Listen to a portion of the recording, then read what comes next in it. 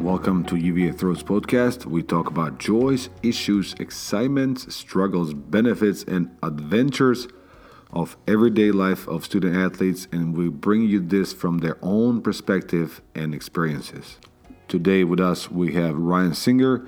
He's going to talk about his experience from high school to college, transferring, managing student life, athlete's life, family and social life, and how important it is to keep that balance. Really, Ryan has some incredible advice for you guys. So listen carefully and listen to the end and let us know what you think.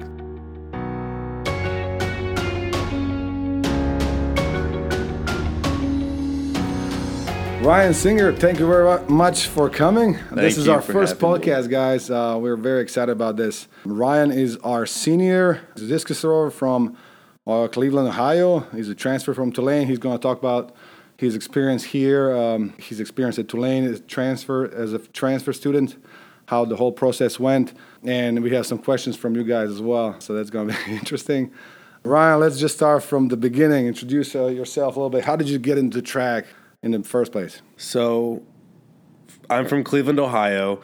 I grew up playing football my whole life, and I think it was seventh grade when I had a coach come up to me. And I was a quarterback, so I had experience with the throwing motions in general. One of the coaches came up to me and he said, "Hey, look, man, I think that you should try some of the throwing sports. It seems like something you'd be good with. You're a little bigger kid. It's something that you might be good at." And that year, I picked up the discus, I picked up the shot put, seventh grade, and it was something that I found that I was naturally kind of good at. And it was really fun to be good at something that no one else in my area really knew. They didn't know what it was. They didn't know why it mattered, but I was having fun learning those first few years.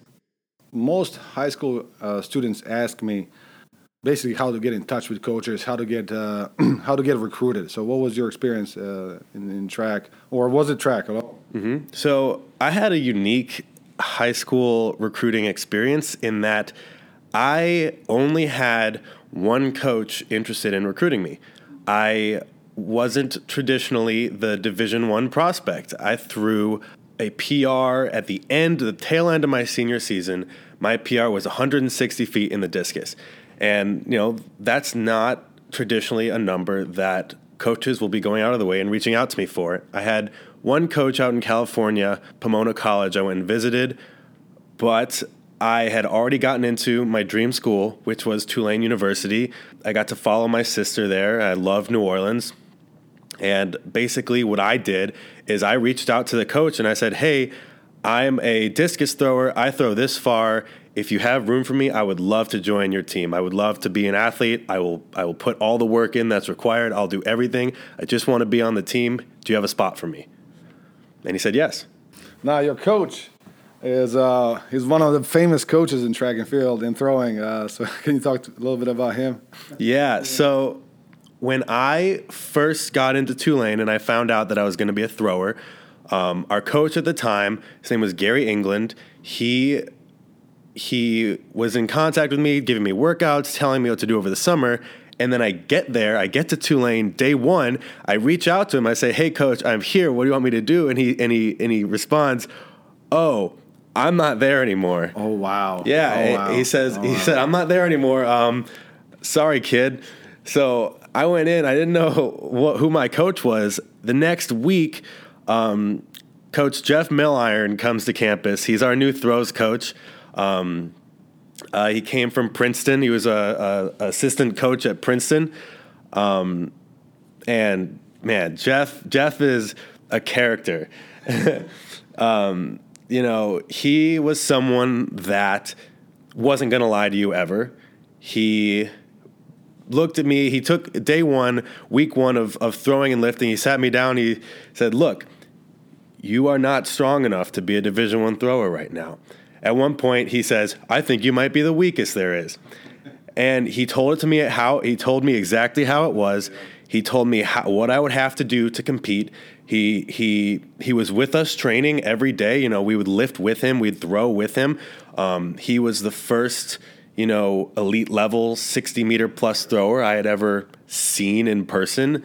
And And he really decided to take me under his wing and show me what it would take to get to a level where I could be competing with these guys. It's very important to have a coach who obviously cares, and Jeff definitely cares about throwing. And the fact that he throws as well, that he was throwing as well at the same time as you were throwing, how special was that? Because had firsthand, you saw somebody throwing far. Right. How inspirational was that? So I guess, one of the things that's so important about, being on a team and your teammates is having people who are better than you and who you look up to, and have someone to chase, have someone to show you what that what that next step looks like. And obviously I have plenty of that here at UVA, but at Tulane there wasn't many throwers. There were no scholarship level throwers. It was a bunch of us trying to figure out how to compete, and Jeff was there showing us, like, this is it. This is the path. And that meant so much to me because I needed a visual cue of how to be good. I had no one. I didn't have much of a coach in high school. My district wasn't very competitive. I was winning the district every year at 160 feet. So it was more or less the first time I had ever seen someone who really knew what they were doing, and that was so important for me in the long run. How different was training in college from training when you get to that level? Obviously now you're in a different level. How was that adjustment for you? So most of my training in high school was football training. I was lifting with the football team. I had, I was one of the stronger kids, and the football training program got me pretty strong for what I thought was, a strong high schooler. But looking back, I wish I knew how much more what was in it. The initial adjustment was, we're going to be lifting a lot more, and we're going to be lifting a lot heavier. And I guess if I had one thing to tell myself looking back, I would say, go work on your form. It took me a long time lifting form. It took me a long time to figure out what the correct form was. And once I kind of got the form down first, then the numbers started jumping. I was trying to hit those higher numbers straight out the gate with poor form. And I had some injuries. I had a back injury. And the numbers weren't coming because my form was bad. But obviously, we worked it out. And once that form kind of got there, and, it takes a lot of strength training to get form down too. But then the numbers started skyrocketing once that happened in my sophomore year, I'd say. When you are an athlete, and as you are, very dedicated, very excited about throwing, very excited about getting yourself better. When that injury comes, how did you cope with that psychologically? It's really hard to be in the middle of a training cycle, to be seeing yourself get better. Everyone wants this process to be a linear process to the top. When you're putting in all the work, you just, you're told if you put in the work, things will come. But sometimes, you get hurt. And it feels like it feels so retroactive. It feels like you've taken a huge step back. But I guess the important thing is to remember that injuries are part of the process. They are largely unavoidable. It's going to happen. It's part of the process. And this sport, this throwing sport, is such a mental game. And having the mental strength to overcome an injury can help you in all different parts of the sport, having the mental strength to overcome a slump and when you're throwing. And I guess it was important to me that first time I had a lower back injury. I was confused. I couldn't really understand where it was coming from, and it wasn't going away, that I had to reset myself mentally, try new things, listen to the trainers, stop getting frustrated. And it helped me mentally in the long run to help to deal with some of these injuries that are still popping up today. No, that's really good that you kept that in mind, the form and being mentally strong through that injury, right? I see a lot of athletes irreversibly hurt themselves. We cannot undo some things. Some injuries cannot be undone once they happen, right? So luckily for you, from what I can see, when you came here to UVA, your injury was not as strong as some other athletes who transferred in, that you were not able to do snatch, you were not able to do squats. You are taking every practice very seriously. I really like that, because when you see your technique, and you posted this the other day, your first year, second year, and then now you are getting technically so much better, right? So somebody would say, okay, I'm a senior, whatever, I'm just going to focus on getting into grad school, getting into the life after college. But you are taking every practice the best that you can. You're trying to get better. You're frustrated when you're not getting better, which is a sign how much you want. And is this something that you had from high school, or did you have this mentality? Because it seems like you have a mentality, let me use every day to the fullest, let me use every practice to the fullest. No matter how it ends up, it feels that you are really into the moment. So did you have this in high school or from childhood? Was this your parents or was it you, like, oh my God, let me use time? So I was one of those kids who had to be told to calm down in practice, in third grade football practice, getting in fights because I thought it wasn't my fault, it was your fault. Like I'm super competitive, and I think I had the extreme top end of that in high school throwing discus. I had a lot of frustrations with what. Because I didn't know much of what the technique was supposed to be. I didn't have great coaching. I had the coach I did have. I love him. He was so helpful to me. He wasn't a thrower. He was a big guy that they hired because he's a big guy and they thought they could help us out. But it was mostly me versus me, and I would get really, really frustrated. So I guess the learning curve for me was going from every single day, 150% throwing as hard as I can, frustrating myself, being really angry, to I had to learn how to dial it back a little bit and take every practice as a learning experience instead of a competition experience, because the sport is you versus you at all times. So trying to figure out how to dial it back to a point where I still have that fire, I still have the willingness to make sure every practice is meaningful, but also making it so I'm not so intense that it's going to keep me from focusing. So I guess figuring out how to keep that focus and the intensity at the same time took, I think maybe I've been throwing for 8 years. I think it took me probably 6 years to figure that out. Yeah. That balance is really important. It's so important to push yourself to the limit, but also know that there is a limit, and to be motivated every day to show up. There hasn't been a day in a weight room or track, like I said, that you did not show up, regardless of the things that you have in school. At home, there's being a student is not easy anywhere, especially UVA student athlete. There's a lot of balancing to do, which also brings me to the question: how do you balance college life? Yeah. So I'd say the biggest thing for me that I've learned that I have to do is I have to be 100% in where I'm at, wherever I am, what I'm doing. So I'd say if I have 3 lives, if I have a track life, I'm a studio art major, so I have an art life, a school life, and then a social life with friends. So I would, if I'm in school, if I'm at home studying, I have to be 100% in that at the moment. I am not focused on track. I'm not worried about how practice was that day. Not worried about what my friend's doing. I'm 100% in what I'm doing at the time. If I'm at practice, I am not thinking about anything else. So the thing that was kind of hard for me, especially in the beginning, is I felt like I was being pulled so many different ways.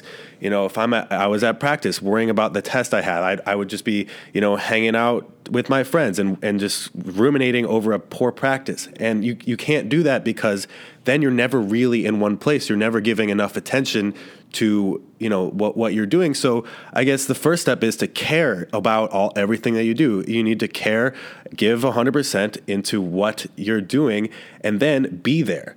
You can't be 3 places at once. You have to be in there. You have to be caring about what you're doing at that moment. And that was for me the key to balancing. Sometimes you've truly taken on too much, and you might have to dial it down a little bit. I can't take an 18 credit course load. It doesn't work for me. I can't. Some people can, but I know that I can't. But for me, at the moment is giving 100% into wherever I'm at the moment. If I'm with my family, I'm with my family. Like I'm nowhere else. Like I said before, I can definitely attest to that, because I can see you being in every practice.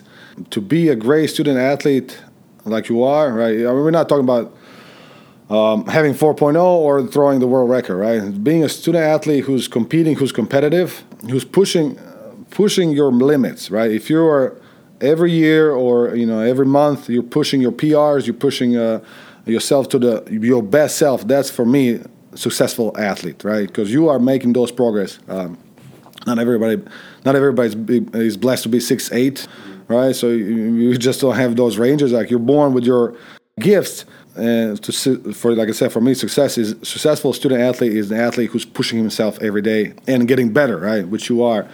But it's good to hear that you had some struggles with that at the beginning, that you had to kind of be where you are. You have to limit your time and distractions. How do you? Yeah. When did you realize, like, okay, I can't talk to my friends and study at the same time? Like, was there a moment that you were just like turn your phone off, or?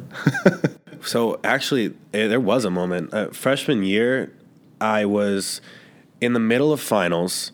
It wasn't even that hard of a finals load for me, but it was, the anxiety's there because it's finals. And I remember I was having a really rough week at practice. I was going through finals, and, my friends were trying to convince me to come do stuff with them, and it was because, more downtime in finals.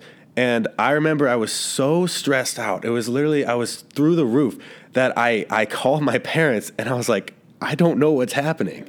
I was really upset. And I guess I really had to be able to sit down and learn how to focus.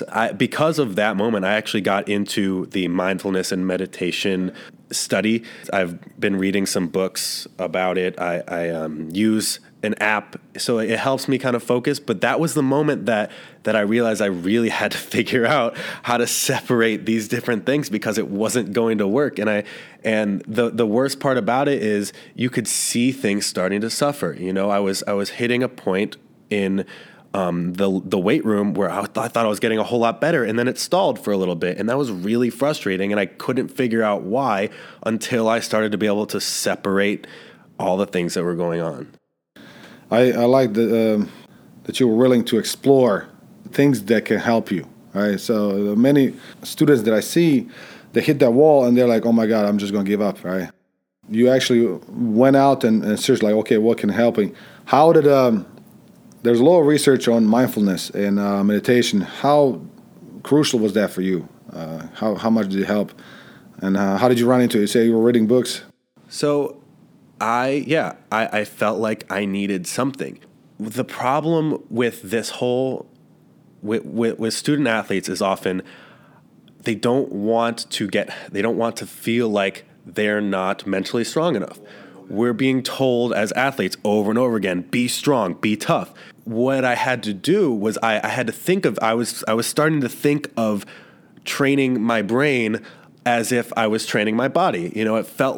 It felt productive. It felt like I was getting better, getting better at something, getting more skilled with my mind because I knew I was all over the place. I wish I had known about it before I reached the point where I was really struggling, but I guess sometimes that's what it takes. It is a very new field, especially there's a lot coming out for athletes now of the benefits for athletes. And I think that is one of the biggest things that taught me how to focus on what I'm doing at every moment, because one of the biggest lessons is just be where you are. Be mindful, be in the present. And that was so crucial for me in the end to be just there. And that really helped kind of focus me up, separate different parts of my life. And also, it's going to help me for the rest of my life too. This is my last year, and hopefully, I'm going to grad school. Things are going to be tough. I'm going to need to be able to use that stuff that I learned. A lot of us, myself included, underestimate how doing right things right now is very important. I often fell into the trap that a couple more weeks, next semester I'll figure it out. Postpone those habits that you obviously installed very early. How hard it's so hard to change a habit when it gets to when it lasts for a long time. Habits like focusing, you cannot delay that, right? Like you cannot underestimate how detrimental that can be in your life, in your training, and in your work. I think college is a great opportunity to get you focused, to get your time organization skills to the point that they need to be for life. I don't know how you guys do it. UVA, you have so many classes. You have, obviously, you're applying for grad school now. You have practice. Like you say, you have friends, you have family that you have to stay in touch with. Very important. We are social animals, right? Human beings. We're not robots. You do have to have those social relations. You have to have friends, your family, people around you to talk to, hang out, to rest. Which one is hurting the most right now, what do you think? Or are you finding a good balance you're able to find? How do you dedicate your time, your priorities right now? I'm very proud of the balance that I've come to find in this fourth year. I think right now I'm applying to grad school right now.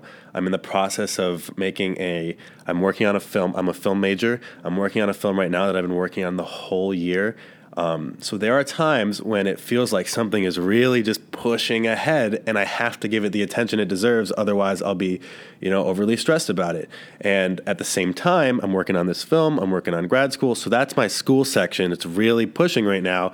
We're preparing for the season as well. So, we're in a pretty heavy cycle in the weight room. We're working on some technical adjustments right now in discus. So those two things are really dominating my time. And so my social life is just going to have to take a hit for now. And I'm okay with that because I know they'll be there. My friends aren't going to forget about me. They know what my schedule's like. And it's okay to make those sacrifices because it's always going to be there, Stay in touch with them from time to time. Check up on the friends, the best friends. And I have some friends from high school, from childhood. Like you said, they understand that. If your friend is a true friend, he's going to understand that you have things to do right now. But then when you guys catch up in the summer, in a winter break, that you guys going to take off where you stopped. It's like nothing changed. What is your day like? So your busiest day. When you go to sleep, how do you organize that? Eating, when you get up, what do you eat? What do you eat? When do you study? So take us through one of your college days. Yeah, on a typical day, I really see myself bouncing across the different sections of my life. I'm in a 15 credit course load. So on my hardest day, I wake up, I have practice at 9, go to practice, we'll throw. This is a technical practice, throw, do drills. About 20 to 25 throws on a typical day. Sometimes when things are hurting, I'll try to reduce it a little bit. So that'll be about an hour's worth. Shower, go to the training room, do a little bit of rehab for some back and core strengthening. That'll put me at about 10:30. 11 o'clock, I'm at class. Straight from that class to another class at 12:30. Straight from that 12:30 afterwards, I go and lift. Because typically the throwers all lift together later in the afternoon, but I've got a class on some days, certain days I have a class later, so I have to lift earlier. So I'll go straight from class to lift, straight from lift, shower, go back to class. I have a pretty tough schedule, but it all wraps up around 6 o'clock. Go to dinner, eat dinner, go home, decompress. Yeah. It's incredible when you put it out like that, it seems impossible. Right? For a human being to be able to do that, get up in the morning early enough for early practice, eat, go through all the classes, lunch, eat again, after the different classes, and go to the weight room, kill yourself in the weight room, and go study. When I was a student athlete, it's almost like I have amnesia. I don't even remember some of the days. Like, how did I go through it? When finals come, last semester or your second semester, you had insane schedule. You had an insane schedule. We couldn't practice on Mondays, but you turned out that season really well. You threw a PR. You were top 9 at ACCs. You were in that elite group. You and Natse and Pobo. You had 3 of you guys. So when we come back, we're gonna take a little break. We're gonna talk about Ryan's training experience in track, more specifically the experience with his teammates last year, and what he thinks about how that helped him or what he learned from that.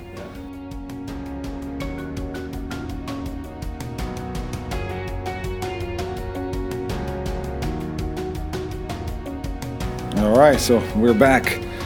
Talk to us a little bit about your teammates. You had quite an interesting group to train with last year. Povo, Natse, Hilmar, one of the most interesting, great student athletes, very interesting characters, very dedicated athletes and students. So Talk to us a little bit about that. So, first and foremost, first day I walked into the weight room just, check out the facilities, and I saw Pobo in there.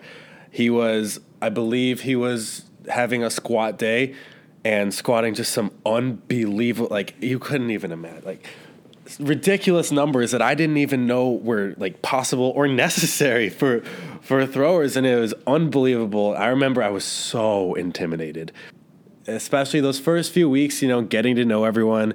Hilmar's a scary looking dude if you don't know him.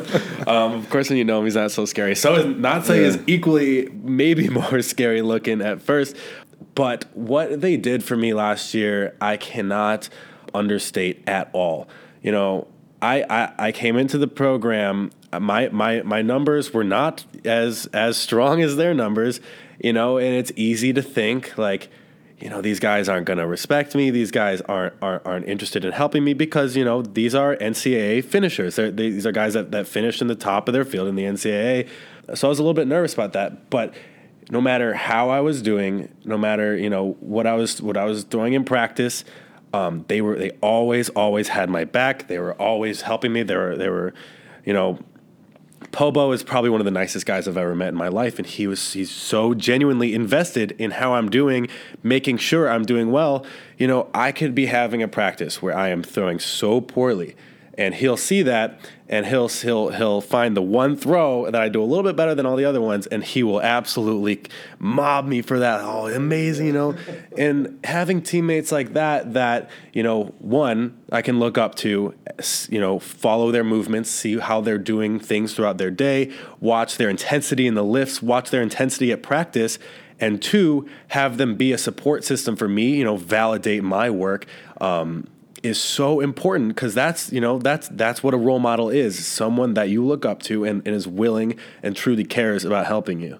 I agree with you on that note. Those guys are really incredible persons, right? People, not just athletes. And Pobo, his energy is hard to match. And we do miss him in the weight room a lot. For the last 4 years, he was just incredible motivator. And you cannot have a bad day when you have a teammate like that, right? So. Yeah. What I see you guys, and I talked to you guys about this many times, I am jealous of you guys, what you have as a team of throwers, because those moments I had a couple of good teams, I was on a couple of good teams, but this level of intellect, of greatness, of humbleness, I mean, Natsei, Pobo, Hilmar, and Ethan, right? Incredible kids. They're just so into throwing. They're so good people. It's one thing having a great athlete. Like they're great athletes. You all are. Like I said, you're pushing yourself to the limit every practice. You're getting PRs. None of you guys are lazy. But to have amazing person as well, it's just something that I haven't experienced, and I can. And maybe you can attest to that from being in high school or college. But myself going through that in 2 different colleges, I was transferred myself. It is incredible what you guys have, and that brings so much out of you every practice, and I can see that with you guys. So like I said, I'm jealous of you guys. I'm not on a team, right? I'm your coach, but I'm not on a team because. Yeah. And you're going to have those guys as friends forever. You have friends from Iceland, you have from Nigeria, Croatia, Slovenia. That's a really unique situation too. Yeah. I think, my high school football coach used to say it all the time, and it is so true, especially here. It is so much easier to let yourself down when you're by yourself. But when there are other people who are counting on you, who are invested in you, who care about you, it is so much harder not to get that extra rep. It is so much harder not to just, when you're in the weight room, say, I don't need to do this last set. When there are people next to you that care about you and that you care about and are invested in, and you owe it to them to work as hard as them, then it is so much harder to do poorly. It makes life way easier. It makes the hard times easier. It makes getting up in the morning. Last year I had 7 a.m. practice because Natsei loved mornings, and I'm not a morning person, but I was getting up and I would go to the locker room and Natsei's face would be, "Oh, Ryan, I'm so glad you're here." like every single day, so happy. Oh, let's go throws. Like, okay, man, that's what we're doing. So it would makes life a lot easier. No, it's I talked about this with Jordan Young too. He would say he would have a hard day, he would be tired, and then he sees Natse, and Natse's like, Jordan! And it's like, all right, the energy's on. So how, people talk about track and field as a very individual sport, which it is, right? You're in the ring by yourself. You're not passing the discus to anybody, right? So relay is a little different. You can say it's a little bit of more team. But other than that, just track is very individual. Now, did you find you play football in high school? How important is that team spirit, team support? How did you connect that to track, or how did it help you? Yeah, I learned very early on that you have to be a teammate. Like you have to be able to be a good teammate.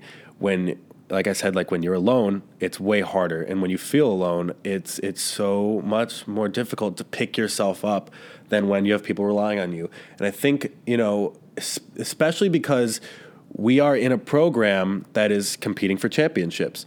Last year, we fell out of the number one spot in the ACC team championships by 6 points, which is one foul away, So, knowing that we're in it and knowing that, the success of your team relies on your teammates, it makes it so that you owe it to yourself and you owe it to your teammates to be doing the best you can. And I've seen myself here find it a lot easier to get through the hard days. And in an intense program like this, we have more hard days than I had at Tulane. And, walking into the weight room and seeing Ethan, who I've formed such a great relationship with since I've been here, I owe it to him if I'm having a bad day, to pick myself up and match his energy. And, the same thing, he owes it to me. We're both there together. He might be having a down day, but we owe it to each other because we're close. We care about each other. We care about the team and the success of our team to go after it on that day. There's a lot of research being done on people's moods and how it affects other people, right?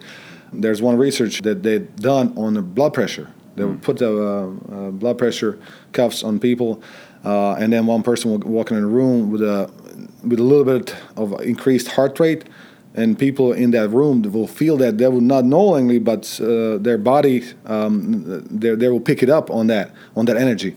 It's really when they say Debbie Downer, right? Sometimes it's not your fault. You had a bad day, but your mood, even if you're trying not to show it, your friends who know you really well can see that, there's something different with Ryan, right? And like I said, what I love about you guys is you're picking yourself up in a weight room. That is so important. That is so important as a group. You are so much stronger as an individual, like you said. And like I said, I'm so jealous that I haven't had this in college. That is such a blessing to have friends like that on the same page. And like you said, it definitely, you owe it to your friend. Right, so he's having a bad day, but in the past he picked you up, and it's not like you keeping tabs. How many days did Ethan pick me up? Right, it's not it's not different that. You just know that you have to be there for your friend, and you know that he's going to be there for you. He's going to be like, all right, Ryan, let's go. Stop being a little wuss, right? And then you're like, oh no, and you get that extra. And I think specifically, like last semester, I had the hardest semester I had in college for sure. And there were days when I couldn't get myself to focus up in the weight room because I was so tired. Sometimes it's hard to go into an afternoon practice after you have a full day, especially in the weight room with the weights that we're lifting.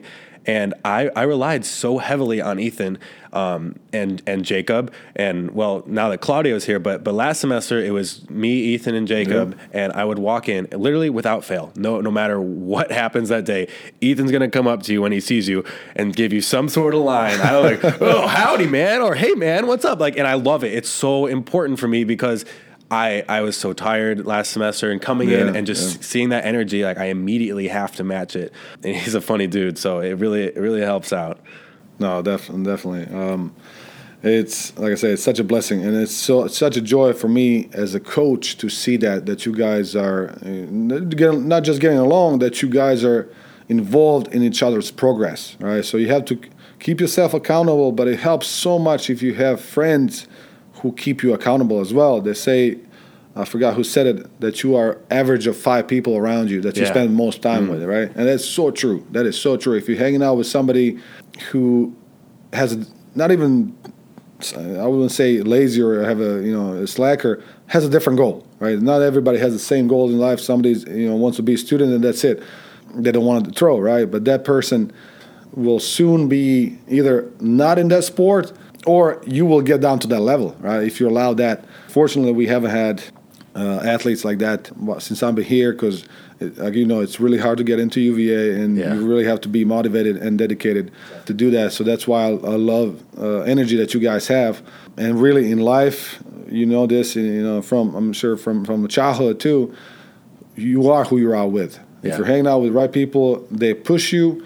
They will find you. They will keep you accountable for those days, keep you out of trouble, and they're going to make you a better person. It's just you're going to live your life to the fullest, right? They're going to push you to live a better life. So that's why, like I said, I'm going to repeat this a lot. I'm jealous. I'm not. I'm never going to be on the team like you guys are. Now that you are approaching the last couple months of your college career, you said you're making a movie. You're applying to universities. What are your what's the next project? What's this movie about? So, well, right now I'm applying to grad schools, to film schools, and I want to be a director for motion pictures at some point in my life. And so right now I'm taking all classes that pertain to film and film studies and film art, cinematography, and that's one of the things that makes life a lot easier when you love, the class you're taking. And I happen to love all my classes. I'm super lucky for that, and hopefully that's something that everyone will eventually come to do, maybe in their 3rd or 4th year. But at the moment, I'm working on a film that I've been working on all semester. We wrote the film. I wrote the film last semester in a class called screenwriting. Then the second half of the class is this semester. We're directing the film right now. I've got a 10-person crew, a producer, director of photography. The whole crew is lined up right now. We've got 5 different actors who are playing the lead roles, a bunch of extras. It's a real project, and that's one of the things I love about UVA. They take everything seriously here, and this project that I'm working on right now is no joke, thanks to the program here. And this is some real life experience I'm getting, and that's kind of what I've found from this school in general is everything they take up, everything you kind of do in class has more weight to it, and it's really with the thought of being a professional in mind, and I love that. So right now, next weekend, we're starting filming, and I'm super nervous, but I'm really excited for it. What does it take? So during filming, what's all the things that you have to consider? It's 1,000 decisions for every shot. Whatever you see on screen takes so much planning, and that's what I'm in the process of right now. I'm writing down a shot list. I'm making storyboards. We're working on a big plan, and everything you see on screen took months of planning beforehand. And that's what people don't realize is it takes so much effort. So many people, a major motion picture employs over 1,000 people, Really? Sometimes way more than that. Yeah, when you see those credits, they keep going. Oh yeah. And it's also interesting if you ever just decide to watch a movie and just read the credits and I wonder what that does. It makes no sense, but they had some part to play in it. Like I said, it's 1,000 decisions for every shot. So, right now, obviously I'm working with a pretty small crew, but we are all making those small decisions, trying to figure out how we want things to look. Everything needs to be figured out so that our actors don't have to do any work on set, just read the script and act. But it's really fun, and that's something I've learned. I'm confident in my abilities now because UVA is the program that I found here is pretty intense and really fun. But I've learned a great deal about it, and I'm really excited because I feel super prepared for grad school and whatever comes next too. Yeah, it is for me incredible to watch behind the scenes, like how things are made. And it's, as you mentioned, the credits, right? You see some of those people. I remember reading one time the consistency person. What is that? What does that even mean? Consistency. Yeah. But then you'll have things like on the Game of Thrones, right? The cup, the Starbucks cup, like that's a small thing that somebody consistency person, whatever. Right. Forgot about. And it's so unfair that that little thing can, make people talk about like just that and not realize how much it took to make that perfection.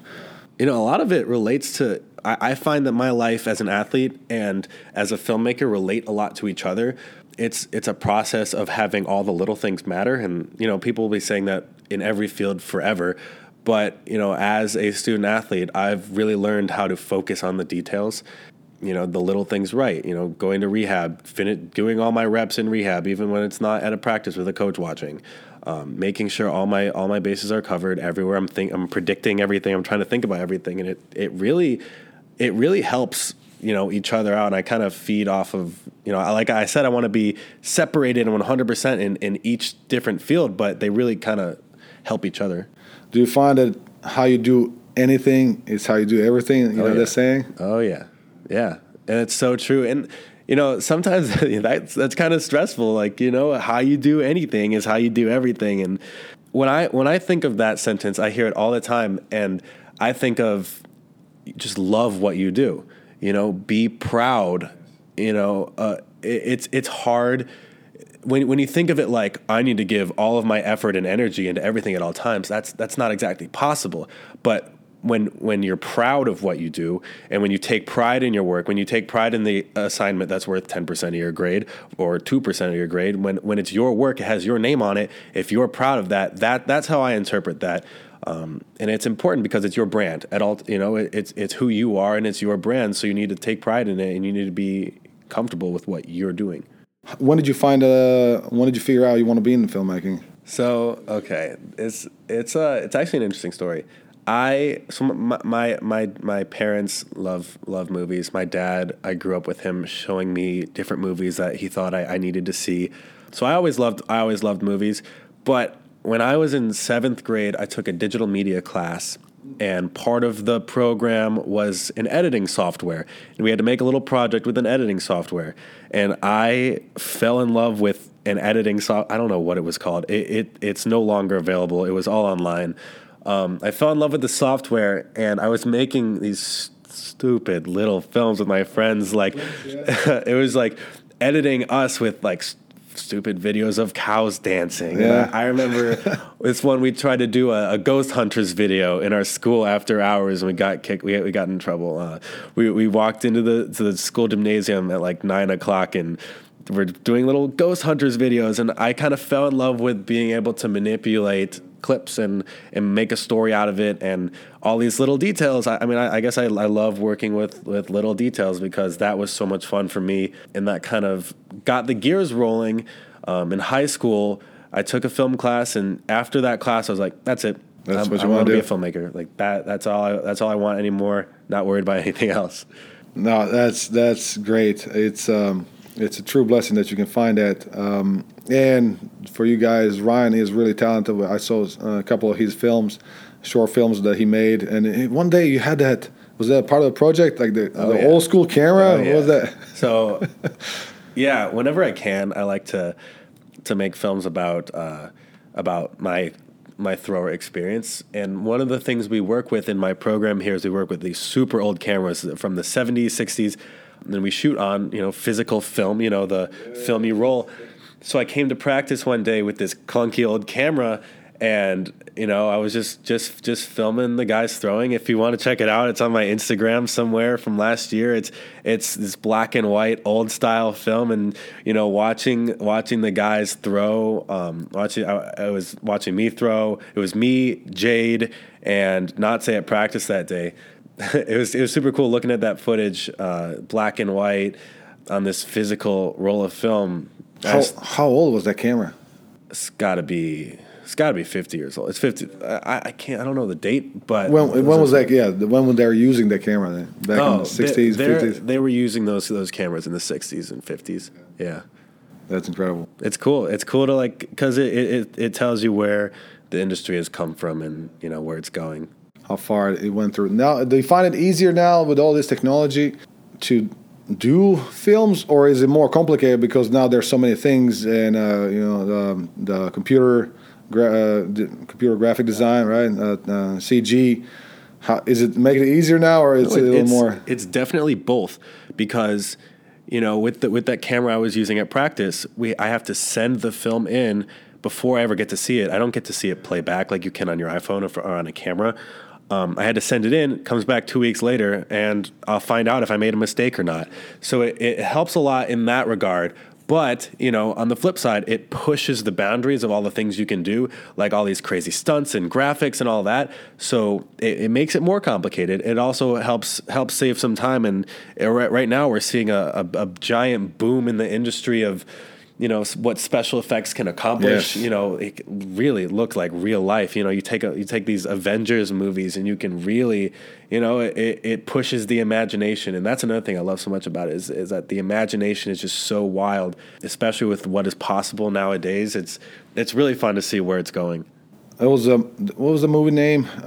Is Al Pacino and those guys? They use these 3D cameras, and I thought it was makeup they put in to make them look younger. Yeah, but it was CG. Yeah, it's super cool. I love that they can do that. I hope that one day when I'm old like that they can just render my face and look super young and everything. But I love that. That's The Irishman. Yes, that movie is too long. Yeah. But yeah, it's super cool, and I love being a part of it, especially right now with how crazy and big streaming services are becoming. Netflix, Hulu, Amazon, and hopefully when I get out of grad school, there'll be a spot for me in there, and I'll get to join this economic boom that's happening in the film industry. Yeah. Oh, it's incredible now. Netflix and Hulu, and now you have Disney. Oh yeah. When we come back, we're going to take a little break. We're going to talk about questions that people asked Ryan. So we're going to take a little break now, all right?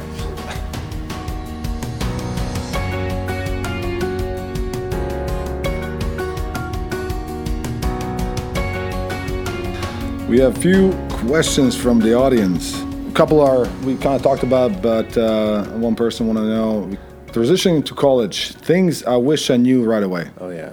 So what are some few things that you might have advice for? Things I wish I knew right away. One, I don't have to kill it every practice. First and foremost is when you're starting off college, I know it's hard to think about, especially when you're in a new place, but you have the gift of time. Even if you're not seeing the numbers you want in your first year, you have the gift of time. I threw 43 meters my first year of college, and I threw 50 meters my next year. I was going into practice every day trying to test myself. Of course it's great to get better every day, but I wish I knew that I didn't have to kill it every day, and I needed to break it down and focus a little bit more. And the second thing I wish I knew was we were talking about lifting form. I wish I paid a little bit more attention early on to trying to correct my form, put myself in the right position to get better instead of trying to push it from early on. So I guess, in general, I just kind of hit the pedal to the metal a little bit too fast. And I wish I could go back and kind of just focus up a little bit, realize that I've got so much time. It's all going to be there. Yeah. I also wish that I found out about the Instagram world of throwers. I had no idea. So when I got to college and Jeff was telling me, hey, do you follow this guy on Instagram? Like, so many people post so many great things on Instagram related to the throws. I had no idea, and that has helped me so much. Great resource. Yeah. For sure. I followed UVA throws long before I ever came to UVA, and that was helping me. Like, I wish I knew about that.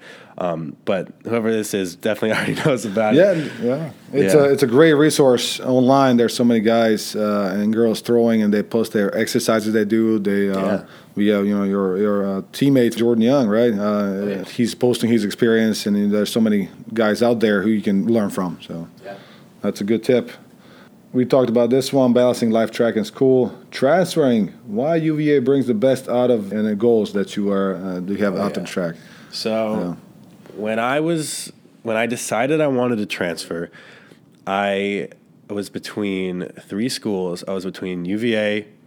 Actually, no, UVA wasn't in the fold in the beginning. I was between Cal Berkeley and Cornell, and I decided that I wanted to go to Berkeley at first because I know the coach there. We met. I liked the program. And then one day in the weight room, my coach says, how about UVA? You want to check out UVA? And I was like, oh, I mean, sure.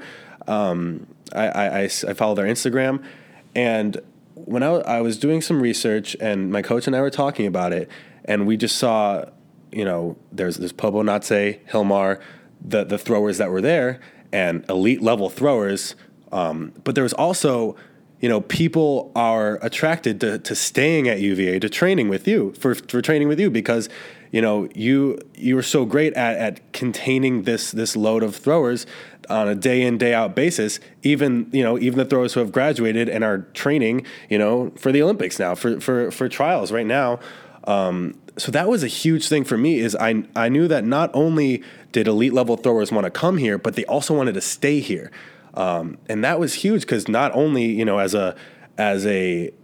as a thrower who just started, hitting my stride, to have those people in practice who are my teammates I'm going to be competing with in the UVA jersey, but also have those people who are graduated and training to be a professional. Oh, that's something really unique, that you get the chance to work with student athletes, your teammates, and then people who are striving to be Olympians. And Olympians, you train. One of the questions was how awesome is Goonie? Oh, so Goonie? you're training with Olympians. So how was that? Oh my goodness, Goonie is crazy. I love Goonie. If you're watching this, Goonie, I love you. Because you were here, you were with him in Tulane and at UVA. He was here for a month. Yeah. So I met Goonie my sophomore year at Tulane. I was really trying to put some pieces together. I was getting a lot stronger. I was starting to figure out my form a little bit. And I met Goonie, who came to Tulane to train with Jeff for a week of, just a training camp. And I learned so much from him. He taught me the biggest lesson I ever took from Goonie. No matter how bad of a practice, he'd come up to me, he'd put my hand on my shoulder, and said, "Ryan, you have to eat big, be big, and then you will throw big." And I was like, it just grounded me in the day. You're like, all right, I guess another day of eating big, being big, and throwing big on the horizon. So Goonie was an example of someone who just loves what they're doing. Yeah. So I've gotten a chance to train with him a couple of times. He came last year, and it's so great to see someone who truly just loves it all.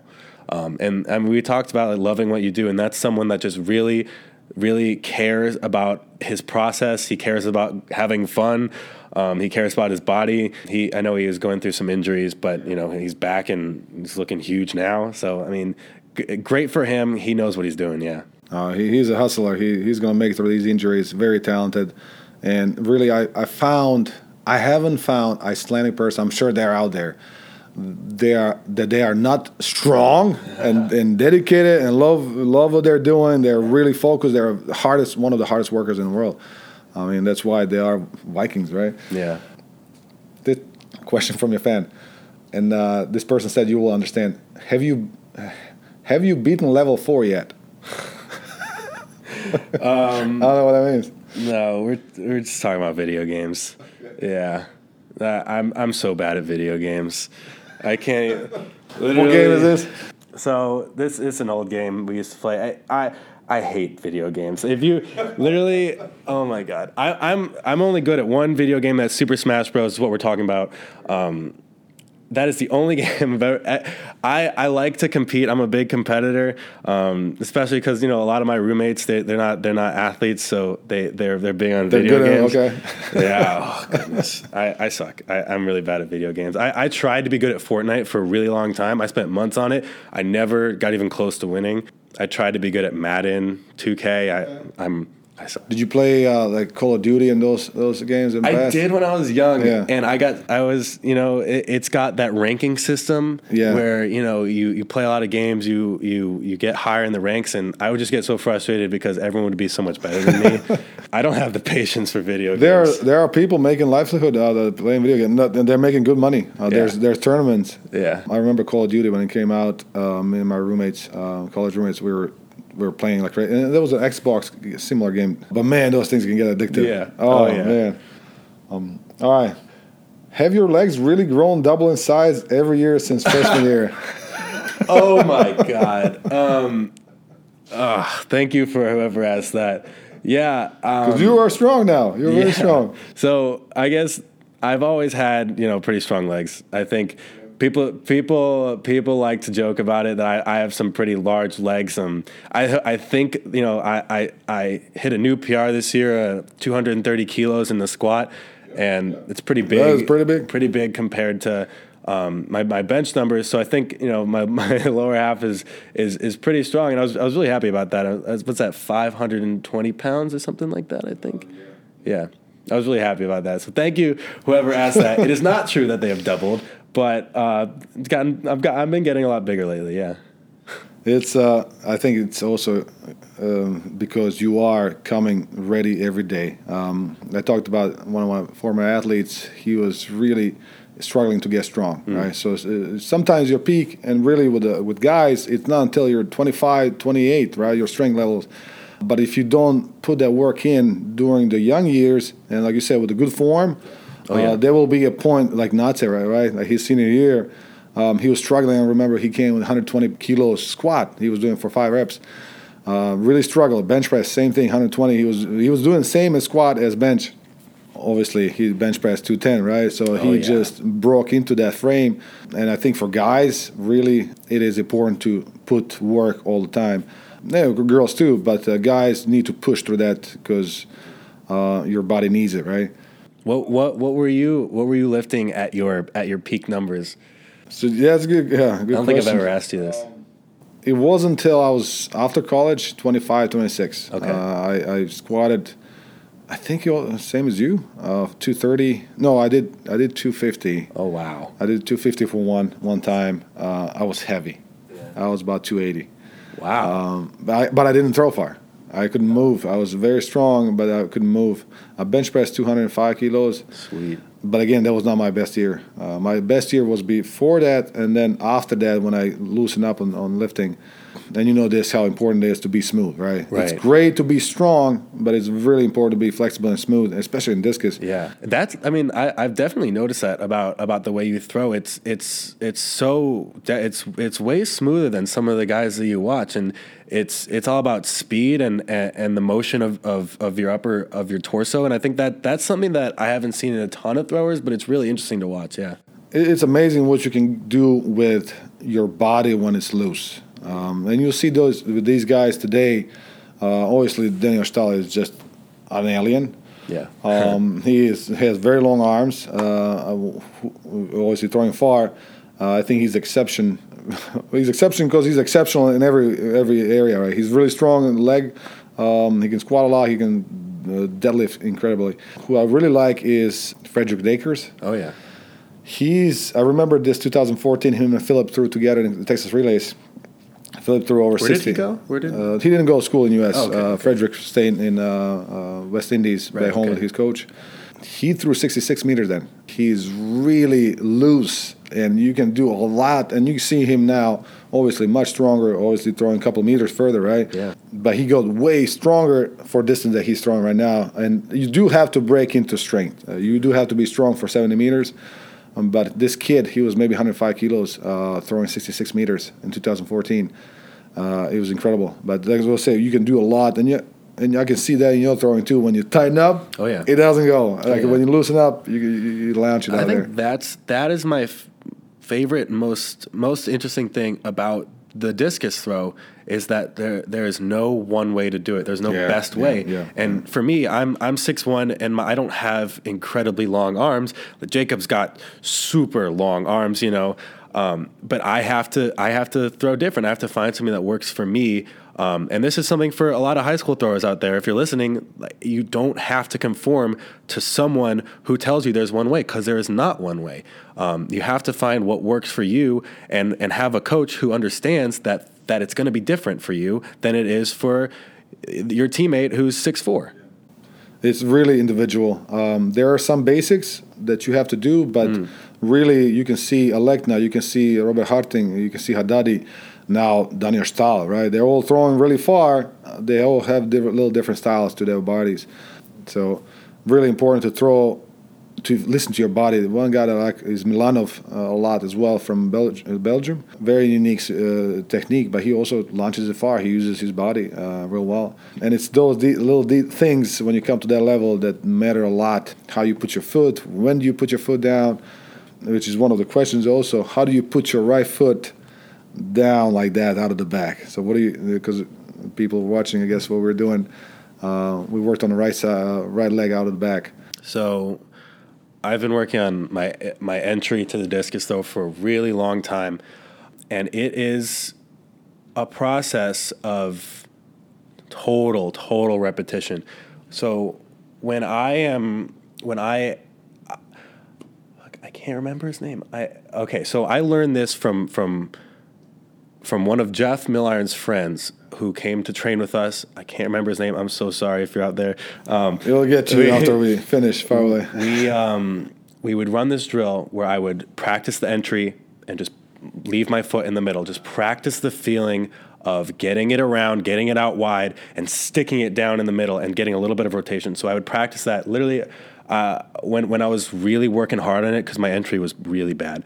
When I was really working hard on it, I do 1 throw, 5 drills, 1 throw, 5 drills. And I know that's something, especially when I'm having a tough day, that's something we do a lot is not only will we take back the intensity of the throw sometimes, but we'll take 1 throw, then we'll drill that one thing 2 times. But the entry is something that absolutely cannot be overlooked, especially by a young thrower. Just drilling the individual parts of the throw, it's really helpful. Some people say that it's better to do a full throw, because that's, you're not going to go in the ring and do segmented throws. I like to try and do both when I can. But yeah, that was something I really worked hard on, and I'm glad you noticed. Yeah, people notice. No, you're a little bit of a celebrity on Instagram. You had almost over 60,000 views that one video. People commented a lot, sent a lot of messages. You do, like I said, you did make your technique much better over the years. You can see that progress, and what I think is really important is just the progress, right? So for not losing a day, not losing opportunity to get better technically, physically, mentally, in every way. I think that's why you are where you are right now, in a great position. You're a great athlete. You got accepted to some amazing schools, and you were graduating from UVA. I'm sure your parents are very proud. Yeah. I mean that's something that I want to make sure that some of these young throwers know is that you see these guys on Instagram who are studs from the beginning, throwing 190 feet, 180 feet in high school, but there's people like me who. I came out of college with 160 feet. I never made it to state in high school. I took my first year of college, I threw super poorly. In my second year of college, I threw 50 meters. So there's never any reason to give up. It can come. It just takes, you have to stick with it. And that's something that, there were days when I was down, but I knew, because, I had a great coach who was telling me, you need to stick to it because I see it, it's in there. So, if it's not coming right now, just stick to it. Yeah. You did an incredible job, Ryan, over the years. I'm very thankful that you joined the team. I'm very happy that you didn't go to Berkeley. Yeah. I'm a Berkeley grad as well. Yeah. But we're so fortunate that to have you. Somebody like I said, with your dedication, seriousness, attention to details, there's no small things, right? Like, this in filmmaking, this in track. There's no such thing as small things. And you bring that to the team, and people see that, and I love it. So I want to thank you. I mean, I'm sad that we didn't do these interviews earlier to see the progression of Ryan, but I do, like I said, I want to thank you for your effort and your attitude, your dedication to your friends, to recruits, your enthusiasm. It's not easy to be on top of your things every day, all the time, but you are showing athletes that you can do it, and then if you need help, you have your teammates, but you have to persevere through it, and great things will happen. Where do you see yourself in 10 years from now with all this experience that you have right now? Well, I think that being a college athlete taught me to care about everything that I do, that I need to give 100% into what I'm doing. in 10 years from now, I sure hope to God I'm on a film set, I'm making films, and I hope that I'm still strong. That is something that I've been thinking about a lot, because, I'm not going to be in the weight room with Ethan, Claudio, and Jacob and Pobo Natse Hilmar lifting 1,000 pounds, and I'm hoping that I'll be able to carry it on, hopefully in a little bit of a safer way that my body's not going to hate me for. But 10 years from now, I want to look back at this experience, and I'm going to be so thankful for what you did for me, taking me up in this program. The UVA changed my life. I can't be more thankful for not only obviously the throws program, but the school in general has taught me so much about professionalism, how to carry myself, how to compete in the classroom. The program that I'm in, without it, I wouldn't be going to grad school. So I'm so thankful for these opportunities, and I hope that 10 years from now I'll be able to look back on it and be like, that was it. That's what got me there. Yeah. So I'm excited for your future. I know you're going to do some great things. You're already doing amazing things. And like I said, you have made your teammates and myself so much better to see you every day, that you are showing up, that you're doing work, that you're not complaining, that you're taking punches from life and you're doing it well. It really means a lot to me as a coach. Like I said, I learn from you guys as much as you learn from me. Hopefully you learn anything from me, right? But I learn a lot from you guys, and just keep doing what you're doing. You're amazing. You're amazing. Thank you, Coach. That means the world. Thank you. Yeah. We have last question from audience. Who's your favorite sibling? It says just kidding. Oh, okay. I won't answer that one. Shout out to my family, Hallie, Brooke, Braylon, my 3 sisters. Yeah, no favorites. No favorite. Good. Thank you, Ryan, so much. Yeah. We'll hopefully sit down one more time. But thank you, like I said, for everything. And make sure you make your flight. And good luck with your interview. Oh yeah, thank you. I've had a lot of fun. That was Ryan Singer for us in this first episode. As you can see, he has incredible advice to give us. His story, his path from high school to college, and after college plans are really something to take notes on and apply to your own experience, your own life. And for next episode, we have Maria Bogavac from Montenegro. She's also our senior and also has an incredible story to tell. Her path was up and down in her career, but she persevered. And tune up for the next episode and hear what she has to say, what advice she has to give you guys on how to deal with some injuries and how to deal with the college life. Stay tuned.